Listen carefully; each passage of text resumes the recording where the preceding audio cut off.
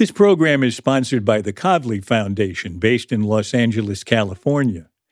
The Kavli Foundation is dedicated to advancing science for the benefit of humanity. Welding instructor Alex DeClaire knows firsthand how VR training platforms like ForgeFX can help meet the demand for skilled workers. Anywhere you go look, there's going to be a shortage of welders. VR training can help welding students learn the skills they need to begin and advance in their career. The beauty of virtual reality is it simulates that exact muscle memory that they need. Explore more stories like Alex's at meta.com/metaverseimpact. When it comes to listing your home for sale, everyone and their mom has advice. Oh, honey, who's going to want to buy this place? On a cul-de-sac? It's literally a dead end. But for professional advice, a RE/MAX agent actually knows best. Let's start with a neighborhood analysis. I've been seeing lots of buyers looking to move here. RE/MAX is the most trusted name in real estate. Visit RE/MAX.com or download the RE/MAX app to find the right agent. The right agent can lead the way. Based on 2022 BrandSpark American Trust Study. Each office independently owned and operated.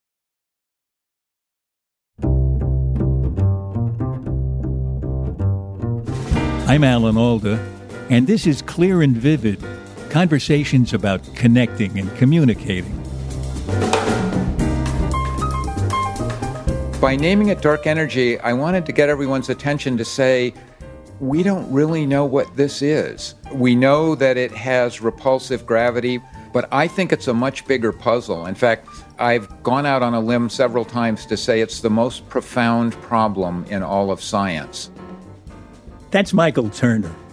He helped bring together two fields of study, each one amazingly difficult in itself. One is trying to understand the smallest particles in the universe, and the other is figuring out how the universe began and evolved into what it is today and what it will become. He explores these things by making what he modestly calls cat scratches on a piece of paper. But in the 10 years I've known Michael, he's never spoken to me in the cat scratch language that the rest of us call math, because I wouldn't be able to follow him. Instead, he finds ways to describe these invisible things in words that light up our minds and help us to imagine them, like his coming up with the term dark energy. This is so great to be talking with you, Michael. I love our conversations all the time, but this is especially wonderful because we're talking about dark energy, and we talk all the time on this show about communication. And you achieved a communication hit home run when you named it dark energy. Tell me about how the name came about. There was a bit of consciousness to it, in the following sense, that it had been discovered that the expansion of the universe was speeding up. That's a big deal. It should be slowing down due to gravity, but it was discovered it was speeding up. My opinion was it was slowing down. And I got disabused. Well, speak for yourself. Some of us are speeding up, some of us are slowing down. And the astronomers really wanted to jump on it and say, oh, that's just Einstein's lambda. When Einstein thought he was wrong, he was really right. That's how smart he is. Because he almost thought it would have to be speeding up, but then he said it couldn't be possible. Or how did that work? Well, it's a bit of an aside. So Einstein, when he wrote down his theory of general relativity and applied it to the universe, he wanted to get a static universe because at the time we didn't know the universe was expanding. So he introduced this fudge factor called the cosmological constant to create a static solution. And the cosmological constant, once you let the cat out of the bag with theorists, it's there forever. So you can't just throw it away. You have to say, gee, what could it do?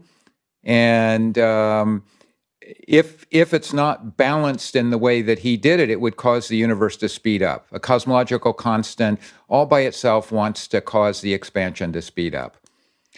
And so it's funny, he doesn't, not that he needs the credit. He did a lot of really good things, but he never talked about a speeding up universe. I want to get into what it is, what dark energy is. I love it that you have a playful way of talking about things as mysterious and rich and deep as dark energy.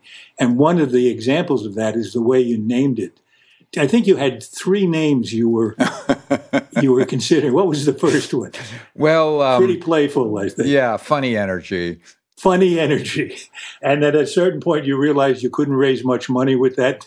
Yeah, the focus groups love funny energy. They said, unlike the normal physics stuff that's very off-putting and that's terrific. And then I said, we're going to need a couple $2 billion to figure out what it is. You need another name.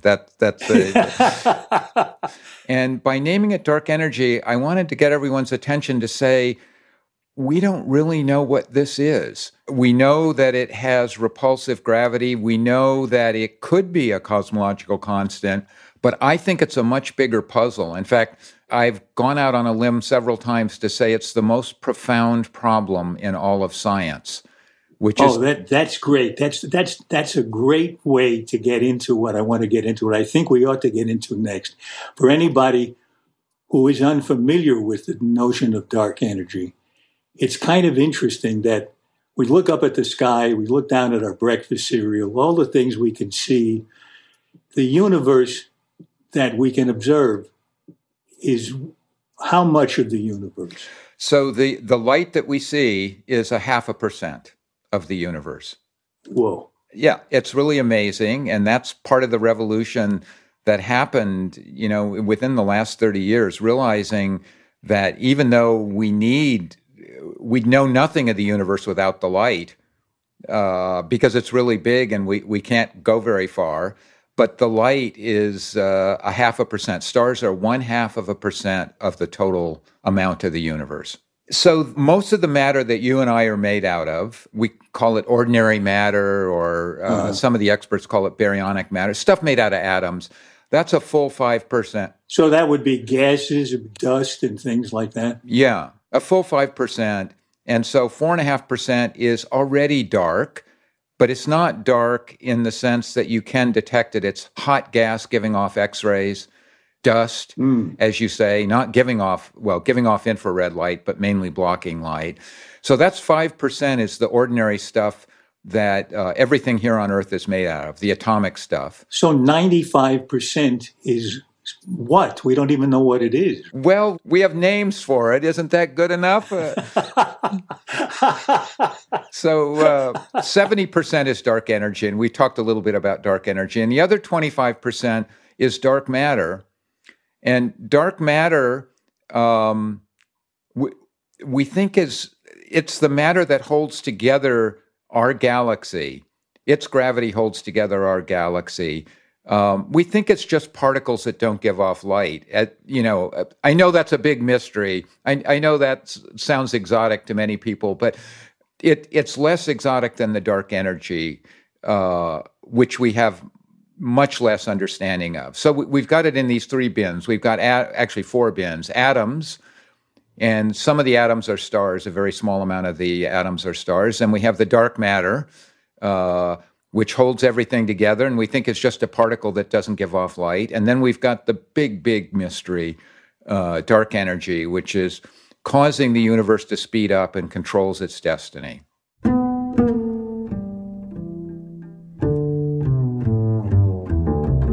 I'm thinking of how strange this was when I first heard about it. The notion is that not every bit of the universe is expanding. For instance, it's expanding in the sense that the galaxies are moving away from one another, all of them, at an accelerated pace. But within the galaxy, there's no expansion, right? It was a weird thing for me to understand, because this dark energy is so powerful. Why wasn't it affecting me? For instance, I have noticed that my stomach is expanding and it's accelerating. So I thought that maybe that was dark energy. Or it could be that the universe is expanding because of too much pizza and Brunello. I don't think you can blame your stomach on the dark energy, but the thing that you did get right is not everything is expanding. The galaxies are not expanding. The solar system is not expanding. And the reason why is we live in an enormous concentration of matter. So if you went out into empty space between galaxies, the dark energy is just ruling. But dark energy can't clump up, and matter can. So we're in a giant marshmallow of dark matter. Exactly. I'm a little confused by something. Only a little. One thing, yeah, just a little, and only by something. So, often it's referred to as anti-gravity. It sounds like a different kind of force altogether. I am a single one-person anti-gravity person, and it's a bad crusade to be on. But so dark energy, the gravity of dark energy is repulsive. This pushing apart of the universe is not a new force. It's right there in Einstein's equations, and there's no reason not to call it gravity, except for the fact that when I say the word gravity, the first thing that comes to your mind is it attracts. It pulls things together. But this is not a new force of nature, as far as we know. It's just something whose gravity is repulsive. I don't know if that was helpful or not. It's getting more and more repulsive as you talk.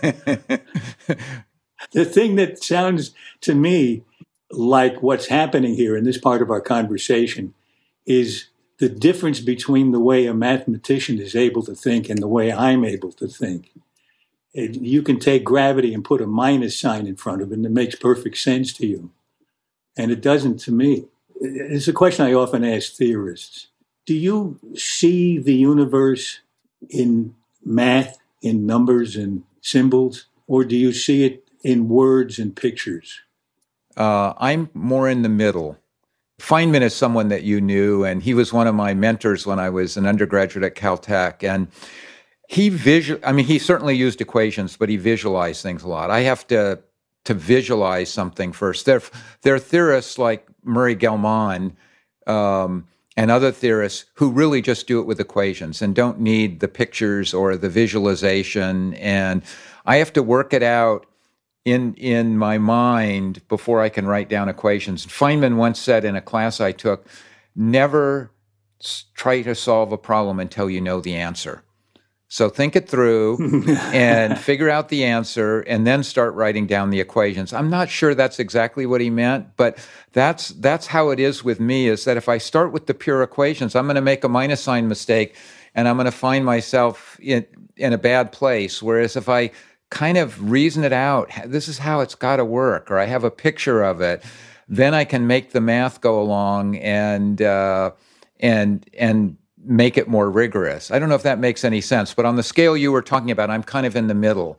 Right.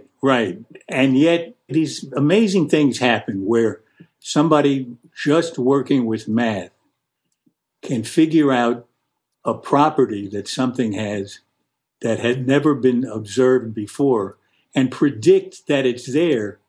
And sometimes a generation later or more, there'll be an instrumentation or an experiment that can show that it really is there, and it was predicted just by the math. That's remarkable. I mean, that sort of almost makes me think the universe is made of math. But what do you think on that question? It is amazing that the little scrawls on a piece of paper have something to do with the world, and there's so many. The best example in my mind was Murray Gell-Mann, who introduced mathematically the ideas of quarks. And that famously, quarks could not be found early on because their properties were unexpected. And at one point, I believe he really did say this, but he later denied saying it, is he said, these could just be mathematical constructs and not have anything to do with reality. And then, of course, they were found, and the reason that they were hard to isolate had to do with how strong the forces are between quarks and this and that. But it is amazing that little cat scratches on a piece of paper have something to do, that you can make predictions, that you can say, there must be atoms or there must be quarks, and billions of dollars later and years later, it's proven that they're there. And it works the other way around. Sometimes something's observed and you figure out how it got that way or how it fits in with other things through theory. It's unfortunate that people say, people in the public like me often say it's only a theory. People like me sometimes don't recognize a theory is not just a wild guess. The word theory is very sacred to theorists. It's so I appreciate your the reverence which you're discussing it, and I think when we talk about how science moves forward, sometimes it's an unexpected discovery, sometimes it's the theorist pointing the direction, sometimes it's an unexpected discovery, and then the theorists say, oh, yeah, I anticipated that. Yeah, I knew that all the time. But it's this healthy tension between, the arm wavers, the theorists, and the people who go do things. And the goal of science is not just a book of facts, but it's understanding. So we need these theories, and they've become more sophisticated. And then sometimes it's the experimenters who find some new phenomena that was completely unexpected. And yet I love that tension you described between the theorists and the experimenters. And I've seen you in the lectures refer to the experimenters as the plumbers. I borrowed that jokingly. I borrowed that from Murray Gell-Mann, but he's no longer around to argue. But it's very different personality type. Science is like a baseball team. You need all different kinds of people. If you had a baseball team and everybody on the team could just throw the ball very fast and nobody could catch or hit, you wouldn't go very far. And you need the experimenters almost have a disdain for the theorists. Their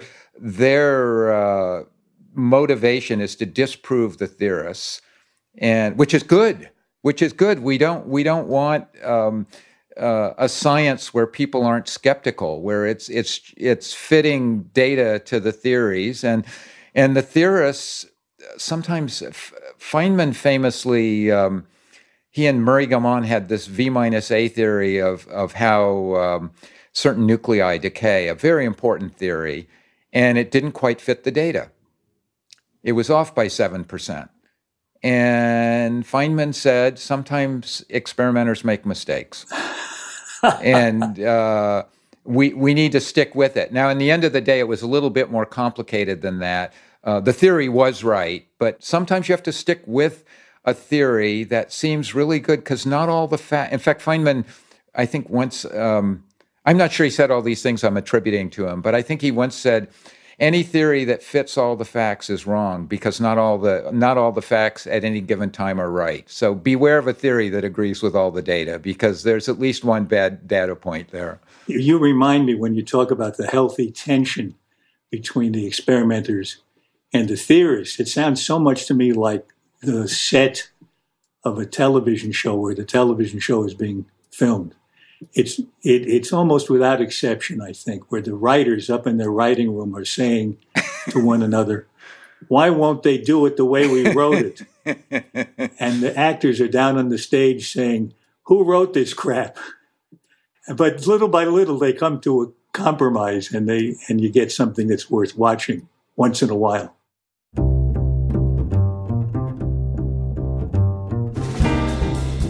When we come back from our break, Michael Turner tells me what came before the Big Bang.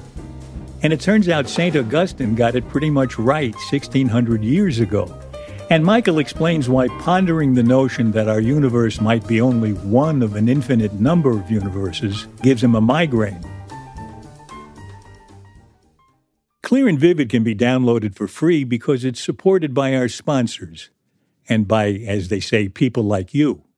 But there are no people like you. You're you. We want to make sure you know about patreon.com/clearandvivid. That's where if you love hearing from the extraordinary guests we have on our shows, you can become a patron and get early access to special videos. And at the highest tier, you can join me in our monthly get-together online. I think you'll find out that the listeners to our podcast are often as much fun to hear from as our guests. We're grateful to you all. Thank you. And don't forget to check out patreon.com/clearandvivid. Welding instructor Alex DeClaire knows firsthand how VR training platforms like ForgeFX can help meet the demand for skilled workers. Anywhere you go look, there's going to be a shortage of welders. VR training can help welding students learn the skills they need to begin and advance in their career. The beauty of virtual reality is it simulates that exact muscle memory that they need. Explore more stories like Alex's at meta.com/metaverseimpact. Disney Plus and Hulu are better together in the Disney Bundle with new movies and series. On Disney Plus, experience the full Taylor Swift The Eras Tour, Taylor's version, with new main show performances and acoustic collection. On Hulu, follow the fantastical evolution of Bella Baxter, played by Emma Stone in the award-winning film Poor Things. All of these and more streaming this month. Get the Disney Bundle with Disney Plus and Hulu. Terms apply. See DisneyBundle.com for details. When it comes to buying your first home, everyone has questions. Can we even afford to buy a house right now? Well, I need to negotiate. How do I even negotiate? Luckily, a RE/MAX agent has answers. Hey, Brian, those are really good questions. They are? Thanks. It's my first time buying. I work with first-time buyers all the time. I got you. RE/MAX agents have more experience than other real estate agents. Visit RE/MAX.com or download the RE/MAX app to find the right agent. The right agent can lead the way. Each office independently owned and operated. This is Clear and Vivid, and now back to my conversation with Michael Turner. You mentioned quarks a couple of times, and I've read that your work largely deals with bringing quarks and the cosmos together somehow. They seem really far-flung to me. The quarks are so tiny, and the cosmos is so big and has so many huge forces in it. What's the relationship? Gosh, my career has just been wandering around, following things that seem interesting to me. I started out as a graduate student studying quarks because Feynman sent me to Stanford and said, that's the graduate school you want to go to. I thought he was actually thinking about me. That's where he wanted to go because that's where they were doing these important experiments. But whatever, I thought he was paying attention to me. And I went up there to study particle physics. And then life got in the way. I got disillusioned. I became an animal caretaker at the Stanford Medical Center. I dropped out of Stanford for a while. And then I came back and studied general relativity. And then I went to the University of Chicago and had a mentor there who got interested in cosmology. And he said, I think this stuff is really interesting. And, you're a postdoc. Why don't you try something new? You've been working on gravitational waves. That's not going anywhere. Well, he was right. It took 40 years for gravitational waves to become important. And so I got in on the ground floor, and it was really interesting. It was really fun. It was combining stuff that I knew. It was different kind of scientists like different problems. I'm a big picture guy. I can't do the details. And so, talking about the universe and how it began, that's kind of big picture stuff. And my mentor, David Schramm, this was great. Everybody was excited about this possible connection between the two fields, the very big and the very small.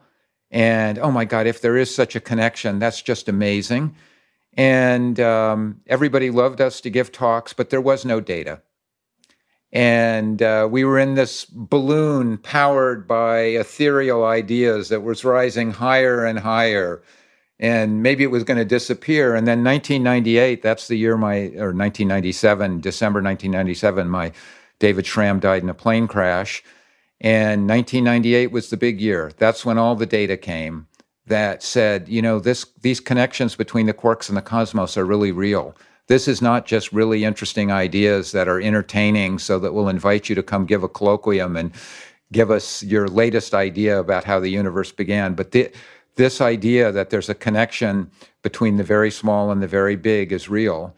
And since roughly the year 2000, this view that there are deep fundamental connections between the very big and the very small, even the astronomers accept it. Everybody, yeah, of course, we invented that idea. We knew that all along. We were only still studying galaxies because I'm being funny about that, but this is one of those big crazy ideas, and it's crazy because you got it. You asked the question, how can there be a connection between quarks and the cosmos?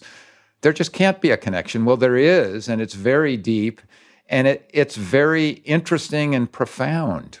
The short answer is, in the beginning, the universe was very small. How small was it? Do we have a? Is it smaller than a pea? Is it smaller than a seed? So first of all, we don't know how big the universe is today, so it's hard to answer that question. But if we talk about just the part of the universe we can see today, that's 15 billion light years across. That was smaller than an orange. A navel orange, or one with seeds? One with seeds. Okay, good. And everything was all squished together. Everything was like some kind of unity. There was no activity going on. There were no parts to it. Oh, my goodness. It was hot quark soup, and it was simmering.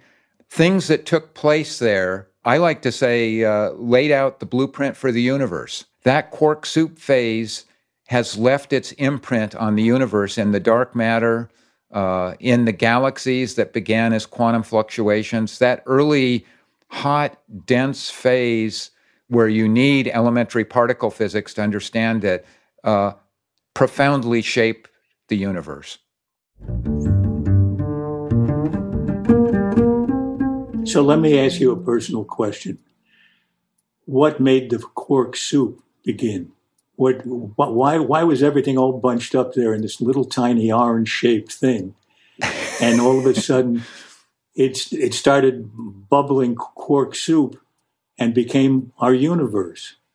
Who put it there? What forces made that happen? Well, so you're asking a really big question. Why is there something rather than nothing? Right. Why do we even have a universe? And I'm not going to bite on that one right now. But the other question is one that we can answer, and it's just facts. So the universe is expanding. Oh, well, that means it was smaller in the past. The universe has a temperature. It's filled with these cosmic microwaves called the cosmic microwave background that tells us that the average temperature today is 2.728 above absolute zero. So as it expanded, it cooled. So that means it was hot in the past and smaller. So that's just extrapolating back. And the hotter it is, the more particles you get in the bath, because the hotter it is, the more energy is available to create the particles. So the quark soup part, extrapolating back, you may not trust extrapolations, or you may worry about, are you sure? Do you have some tests along the way? But it's just extrapolating backward. But going to the other side of the Big Bang, asking the question, okay, you're so smart, what happened before the Big Bang? What went bang? And that's actually exciting. Einstein had an answer to that, which is nothing. There was no before the Big Bang. Actually, it's beautiful. It's absolutely beautiful. Einstein was the second person to this idea. The first person was St. Augustine. And the Big Bang, according to Einstein, was the singular creation of matter, energy, space, and time. There was no before the Big Bang. St. Augustine had it in more religious words. He was asked, what did God do before he created heaven and earth? And, well, his first answer was he created hell for those who'd asked that question. But So it sounds like my question deserves the same fate. But the second answer he had was that, God created time at the same instant he created space. And right, so therefore there was no before. Yeah, which is a really philosophically pleasing, it may not be true, but it's beautiful. But now, with all these ideas, particularly string theory, that singular beginning, singular is a fancy word for we don't understand. So singular is not pretty in general relativity. It's the most ugly part of general relativity because a singularity is where the laws of physics break down. It's where you take one and divide it by zero. Your math teacher told you never to do that. And so string theory would get rid of those singularities and maybe allow us to go further back. But it still doesn't really answer the question that you may have wanted, which is, where did it all come from? Why is there something rather than nothing? My experience in the present cosmos, the present universe, is that there usually isn't just one of anything. Therefore, that experience leads me to think if there was one orange-shaped bowl of quark soup, there could be others all over the place. You're slyly trying to describe the multiverse. Sneaking in, yes. You're sneaking it in. You're spending too much time with Brian Greene. And so do you have a philosophical or mathematical objection to the possibility of a multiverse, many universes? It gives me a headache. Let me tell you why it gives me a headache. Is that yes, please do. It is simultaneously possibly the most important idea since Copernicus.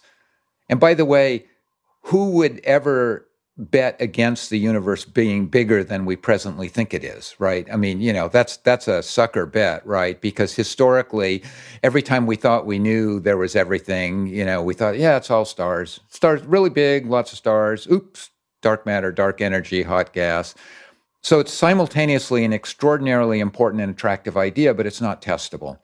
And the hallmark of science, the thing that distinguishes science from all the other endeavors, it's our brand, is testability. It has to be falsifiable. If it's not falsifiable, it's not science, it's something else. And so here you're stuck with something that is such an attractive idea, and so important, but not testable, not falsifiable. And that's a tough swallow for someone who's a scientist. I mean, you're going to ruin your brand if you all of a sudden allow ideas. Oh, we're going to let the multiverse in and we're going to give it full credit because, you don't really have to be testable. It just has to be really cool. And is it possible that you could just tuck it away in the drawer as one of the possibilities? I think you seem to like crazy ideas as a way to think forward. Yeah. So theorists have we have on our little, cards that we carry, one of our mottos is, that idea is crazy enough to be true. And, when I'll segue back to dark energies very briefly. The solution to the dark energy puzzle is going to look crazy. It's really going to look crazy. It's like quantum mechanics. When it was proposed to explain the weird phenomena, it looked crazy. And so crazy ideas are important. And I think that the multiverse idea, just because it's not falsifiable now, here's how I allow myself, this gets me out of my migraine with the multiverse, is that just because it's not testable today, that doesn't mean it won't be testable. And the one thing I know for sure, and I would say it about dark energy, and I would say it about most things, is our understanding of it, if it is correct, is so primitive and so wrong that it's going to get refined. And when it gets refined, it could be testable. And it's such a powerful idea. We need to keep it somewhere. We can't let it out of the room. But it can't be our flagship. When we get up and give our speeches about how great science is, let's lead with the COVID vaccine and not the multiverse. What I love is that we've finally gotten rid of your migraine. And it sounds like a good point to take a pause in our conversation and pick up the next time we have a beer together. We're running out of time, but before we go, we always end our show with 7 quick questions. What do you wish you really understood? Why there's something rather than nothing. That's the biggest question in all of science, but I would settle for what dark matter is. How do you tell someone they have their facts wrong? I've gotten better at it. I learned something from one of my mentors that knowledge, wisdom and knowledge are acquired, not bestowed. Mm. And so if you're really going to work on someone who you care about that has their facts wrong, it's not a 5-minute exercise. It's not filling a vessel. It's not like, would you like your wine glass filled? It's really, knowledge is acquired, not bestowed. That's a great slogan. 3rd question, what's the strangest question anyone has ever asked you? That's a really hard one. I'm in a business where people say, do you think dark energy could be fill in the blank, asparagus, whatever? And so it's hard to, with questions like that. So actually, yeah. Could dark energy be asparagus? I won't wait for the answer to that. How do you stop a compulsive talker? By not letting them get talking, by being a compulsive talker yourself. Actually, you are? I think that I really enjoy engaging with people. And I think getting engaged with them and saying, yeah, I want to hear more about that. Could you stop right there and expound upon that feature of it? Somehow make it a conversation. And then if making it a conversation doesn't work, you can say, oh, by the way, I've got to go now. But that is an interesting aspect to compulsive talkers, is that they change the subject with no warning. Mm. And if you stop them before they change the subject, no, tell me about that. That was really interesting. You might get a conversation. That's an interesting technique. So, okay, next question. Let's say you're at a dinner party again someday, when it's possible to be at a dinner party, and you're sitting next to someone you don't know. How do you start up a real, authentic conversation with that person? So I don't have a set formula, but what I love to hear is what gets them out of bed in the morning. What's their passion? And for me, it's mostly having to pee. I don't know. In the morning. Well, I'm using it metaphorically. And, I see. I got you. And so, and I'll look for signals from them. I'm looking at this person, and if they're dressed in a very exotic way or artistic or, because that's where that's the most interesting conversation is, what are you really passionate about? What is it that gets you up in the morning? What is, is it your grandchildren? Is it the book you're working on? Is it the painting you're painting? Is it trying to figure out dark energy? And I would trade that for just about anything. People's passions. I could sit there next to someone telling me that they're a high jumper and that they want to break, I don't know what the record is, 21 feet or 20 feet. And I would love to just hear the nuance of what do you do to become the world's best high jumper or whatever it is. I want to tap into that passion and hear what they're passionate about. Yeah, that's great. Okay, next to last. What gives you confidence? What gives me confidence is the next generation. My kids, my postdocs and students, and they look at the world differently. And I don't quite understand how they look at it. And they're trained differently. Their skills are different. But let me talk about the scientific young ones. They're still passionate about trying to figure out how the universe works. And so as long as we have people like that, everything's going to be okay. Great. This is the last question. What book changed your life? I think it was the Feynman Lectures on Physics. The three big books? The big red ones. The red Bible, as we called it. Yeah, and I got it when I was in high school. And it was just a completely new way of thinking about how the world worked. And that's what I wanted to be, was a physicist. That book gave me the way to think about the world. It was equations second, and it was figuring it out first, visualizing it, thinking carefully, and then putting the pencil to paper, and just the beauty of it. That's great. I had such a good time talking with you today. Thank you so much, Michael. I enjoyed it too. Thank you, Alan.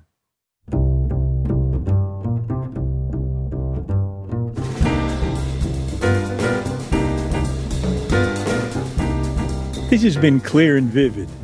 At least I hope so. Our thanks to the Kavli Foundation for sponsoring both Clear and Vivid and our sister series, Science Clear and Vivid. The Kavli Foundation is dedicated to the advancement of science for the benefit of humanity. Michael Turner is Professor Emeritus in the Departments of Astronomy and Astrophysics at the University of Chicago, where he taught for 40 years. Last year, he was appointed Senior Strategic Advisor at the Kavli Foundation. This episode was edited and produced by our executive producer, Graham Chedd, with help from our associate producer, Jean Chimay. Our sound engineer is Dan DeZula, and our publicist is Sarah Hill. You can subscribe to our podcast for free at Apple Podcasts, Stitcher, or wherever you like to listen. When it comes to buying your first home, everyone has questions. Can we even afford to buy a house right now? Well, I need to negotiate. How do I even negotiate? Luckily, a RE/MAX agent has answers. Hey, Brian, those are really good questions. They are? Thanks. It's my first time buying. I work with first-time buyers all the time. I got you. RE/MAX agents have more experience than other real estate agents. Visit RE/MAX.com or download the RE/MAX app to find the right agent. The right agent can lead the way. Each office independently owned and operated.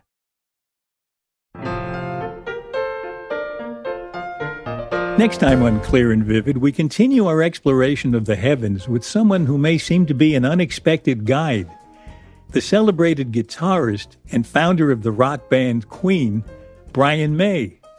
I should say Dr. Brian May, astrophysicist. Well, it was drummed into me, as probably yourself when I was growing up, that you had to choose your path, and if you took science, you couldn't be an artist, etc. And I hated it at the time. I rebelled against it. And that notion has persisted with me all my life. I always felt that I'm fighting against being put in a box. And I found that whatever steps I've taken, which would apparently take me to one extreme or another, they always brought me in a circle back to the center. And the center, I think, is where you realize that to be an artist and a scientist and a human being are all completely complementary and make perfect sense. Brian May's skills with 3D imaging have given him a role in NASA's Perseverance mission on Mars. But during our talk, we'll also have a moment to listen to his better-known skill. This is from a new recording celebrating our hoped-for emergence from the COVID lockdowns.